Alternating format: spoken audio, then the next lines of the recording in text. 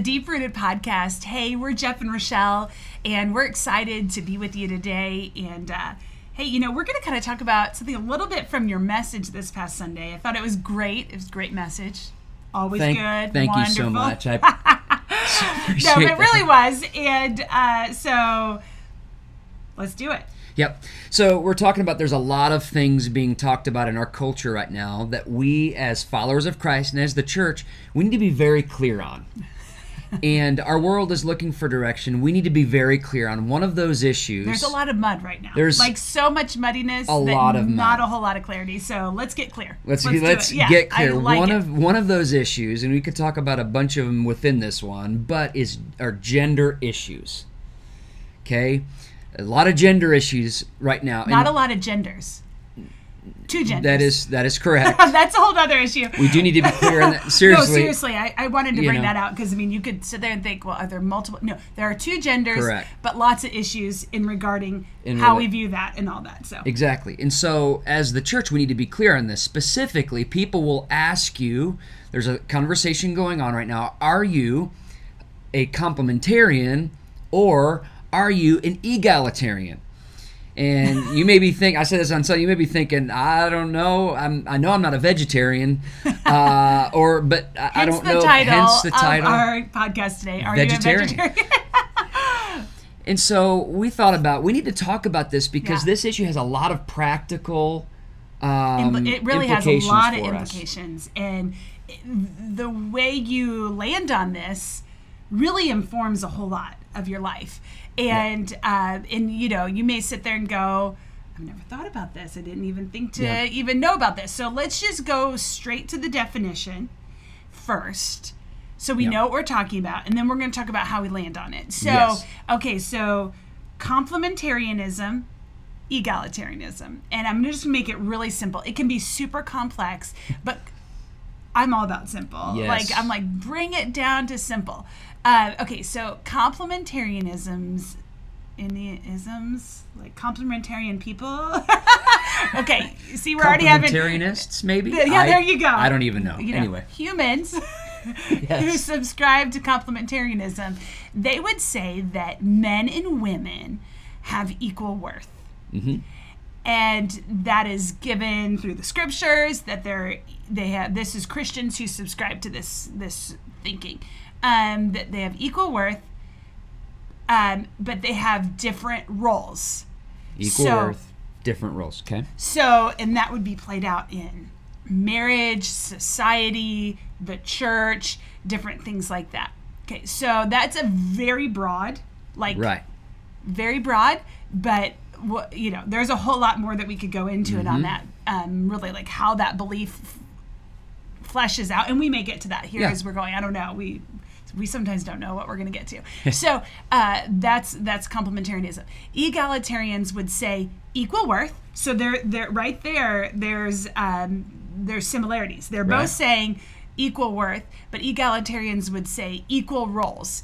And what that would really mean is that there is no distinction between what men and women do in society, in the family, in the church, and how that fleshes out. Yeah. Now, again, how that's a really broad definition, like super broad, and people who maybe study this in school or things like that would say that's too like high of a view, but too much of a large view, and it means so much more. You're right, it does. But I just wanted to give us an overview. So our task today is trying to figure out and to equip believers, which one are we? Which one should we choose? Which one is biblical?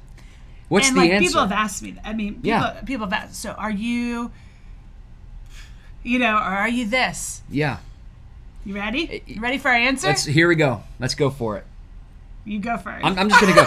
I like to say when it comes to this, as I've been looking about this, reading about this, studying about this, I don't even want to talk in those terms. Not that there's not any validity in terms per se, but I like to go to Scripture. What does Scripture say? Because I don't think we can look at the text of Scripture and say, Paul was this, or Paul was this. Well, first of all, those 2 words never show up in Scripture. Exactly. So, you're not going to go to the concordance or at the back and find egalitarian. It's not going to be in there. Yes. So those definitions. Yeah. But there's a whole lot that the Bible talks about with how to deal with the gender issues, roles, things like that. And so it's definitely not absent from Scripture by any means. Very, very present. But those terms aren't going to be there. Yeah. And I think this is where it's so key to look at the whole Bible. I was joking this morning, but I'm going to say it like what I kind of joked with you. So I was reading Esther 1 in my Bible time, just reading the book of Esther. And I can't go into all of it, but basically the king throws a party for lots of days and he gets in high spirits. You read the text. It's a nice way. Yeah, let's just read the text. And he invites the queen to come. And it just is... obviously she doesn't do it and he gets upset, and so his advisors say, well, you know what, we should make a basically a statement about women here. Women need to respect their husbands. And there's one verse that says, like, basically, women must respect their husbands at all times or something, which is true. I'm not saying that at all, of course. That is a true thing. I want to say, but I'm saying you could use that verse out of context, not knowing that this was like buffoon advisors who were telling him how to do things. So you got to look at the context, the whole Scripture. Yes, exactly. So, and what we're not saying is, we're just somewhere in the middle, okay? Our world does not need us to be somewhere in the middle. We need to be very clear on what's happening. So we're not just somewhere in the middle. We're just saying we're not going to look at these terms, but we're going to look at Scripture. What does Scripture say? So what does Scripture say? Can I say this really quick? If somebody said, are you a complementarianism? Complementarianist? I'd say, yes. Are you an egalitarianist? Yes. Yeah. What? Because there's valid points in both of them. Right. But when you take them... But then there's some invalid points in both of them, They've too. been misused. They've been abused, misused. And right. I think that most people have made them like this. And I think it's because they're making their own definitions out of them. Yeah. Seriously. So here's some things that I don't have a term for it yet, but I'm going to come up with what I am. Yeah. But I'm a Bible-believing, Bible-practicing person. That's what I want to say. Yes. I'm going to the Bible to figure out how to do these gender issues. And so here's number one. Men and women have equal worth and equal value, and they are equal. Yes. Equality, worth. Yes. Both men and women are made in the image of God. In the image of God, God created them. Yes. Male and female, God created them. In the image of God. We both image God, and we both have equal value and equal worth to Him. And we should have equal value and equal worth in the church, in the world, in our relationships. Come on. All of that. Yes. That is a founding principle, and we must stand on that. And if we don't stand that each person has equal worth, then we're not really aligning with how God views humanity, that there's inherent dignity in how He created, just like you said. So that's really, when we think about this, that should be just a given. That there's equal worth. It should be a given, in a marriage, but it's not. In a relationship, in men and women in church. It should be a given. The Bible is so incredibly clear on it, but it's not a given. This world, sin has entered the world, so there are people who view women as less. Yeah. I mean, unfortunately, yes. I mean, look at even, we don't have to go through all the examples. I mean, that's just the reality. Yes. And if you are a Christ follower, you are not allowed to hold that. No, not at all. Because you are in error. Exactly. If you are a Christ follower, you are in error. Each person has equal. So, that has to be our foundation. Not because of anything that we've done, but because God made us. Yes. And so that is huge. The second point is huge as well, and this is a harder one to flesh out, because I think the first one, it's like, yes, okay, equal, good, yeah. check. Here's the second one. God made them male and female. God makes a distinction, and it's not just through anatomy. There are distinctions between masculinity and femininity. And that has absolutely been distorted. Yep. But just because it's been distorted by people doesn't mean that the foundational truth is not still truth. Because people can take any truth and distort it. Let me just tell you, when we go back to God's word, you can see that God created male and female in different ways to image him. Yeah. And in our culture, it almost seems like masculinity equals bad in some respects. And it's, the tide's turned. It hasn't always been that way, but now it is. Now it is. I agree with you. And so as men, we need to understand God made us, masculine, and we need to image that, how he created us. And the same with femininity. And my fear with egalitarianism it can mean maybe gender fluidity. Well, I think what it really means is there are no roles that are men roles or women roles. And well, I agree to a large extent to that. There are some things that, I'm just going to say biologically, men cannot carry children in the womb. That's truth. And I don't care if science tries to distort away that is not how God intended it. Okay? Yeah. So, femininity can look a whole lot of ways. So I don't want anybody to hear like, oh, if you don't dress frilly, here I'm wearing a warrior shirt. Yes, warrior, not a warrior. You are a warrior, but I think that's feminine. Like so it's not like I have to wear a frilly dress or things like that, or a certain amount of makeup or anything. That's the world standards. That's very superficial as well. But that is the world standards, and that's no. I'm talking about the way that God inherently created me as a woman. There are some things that just even like biologically, carrying a child and just tell you that'll change you. That'll change you. And when you give birth to that child and you see that child, you think, you could understand the mother's love, you know, things like that. But even, God himself talks about like feminine characteristics, talking about, like a mother hen that gathers her chicks. I long to gather you, Israel. Talking about how there's those feminine instincts. Yeah, I understand that. Like I love to play sports. I'm not talking about like not playing sports or like for a man you got to work on the car or the hood and get your hands dirty, son. I got a lot of work to do because get me under the hood. And I don't know what I'm looking at. I'm just saying those are worldly, and they're not bad. They're not bad things to do. But that doesn't make you a man or a woman. How God designed you. Absolutely. Made you a man or a woman. Yes, exactly. And everybody's unique. That goes back to point one. You're unique, so that you're going to look at that, So anyways. And also, this is being distorted if someone has been told, unfortunately, because we live in such a distorted culture that, well, maybe you are this, or maybe then I can change this. No, God designed you. He created you. Let's not go by the world's labels or standards, but by God's inherent design, the DNA He placed. And that's larger than biology. Yes. Biology plays a part. Please don't hear me say that, but it is larger than that. Yes. It's the inner person that God is working in you. Yep.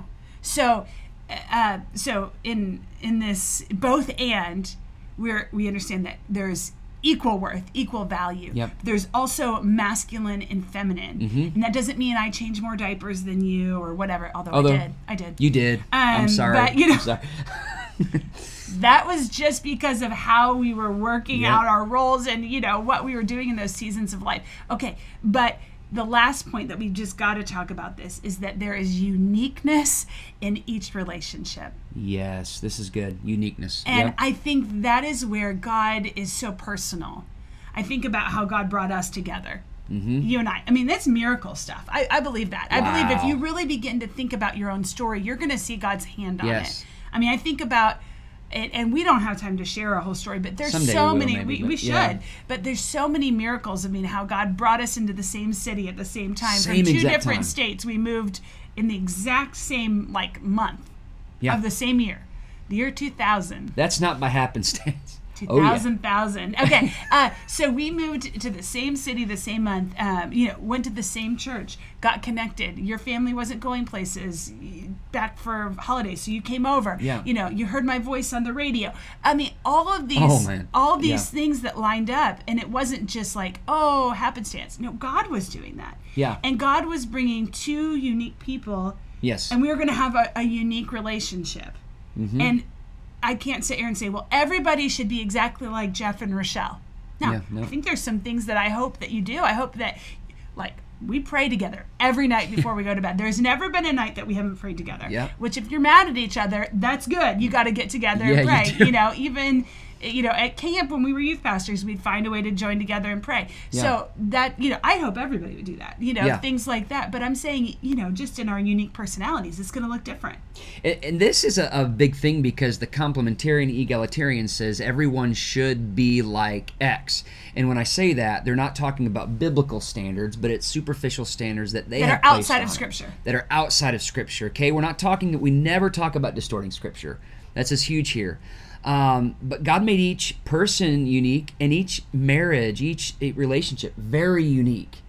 And you have the opportunity to image God that way. Yeah, and so I just think that's so big there, that last point, uniqueness in each relationship. Okay, so now wrapping this up, I feel like we need to talk about the church, because this is such a huge issue with complementarian, egalitarian. It's like, this is really what it is. Complementarian, if I view this way, you can't be a pastor in the church. You can teach our most precious people, the children, but we won't call you pastor, but you can't teach adults. Yeah. Egalitarian, you're allowed to be a pastor, to be, a board member, things like that. There's no role that you can't, necessarily fulfill. You're allowed to teach men, women, children, teenagers, whatever. So how does that work out? I just say, as we look at Scripture, we have to come back to Scripture. Absolutely. We're unashamedly Pentecostal. So we read in Joel and we read in Acts that your young men and old, they will dream dreams, but your young women, they shall prophesy. Right? So if we read that in Joel in the Old Testament, and God did it like that on purpose, and did it in the New Testament, talk about young women prophesying, that not only can men prophesy, but women can as well, and I think should. God's calling, He's not looking at our gender to figure out how He's going to call us. Can I use you or not? Yeah. No, He's not going to say, well, I'm sorry, you're a woman, so you can't preach, you can't teach. No, that's what other people have placed on top of Scripture. In addition, women follow Jesus. They help Jesus. Women were the first to see the resurrection. Were first to see the resurrection. And proclaim it. So women had incredible influence in Paul's ministry. It wasn't just like, okay, we're going to help Paul. But what about when Paul told women to be silent? Yeah, and people would quote that verse and say, but this is what Paul says in Timothy.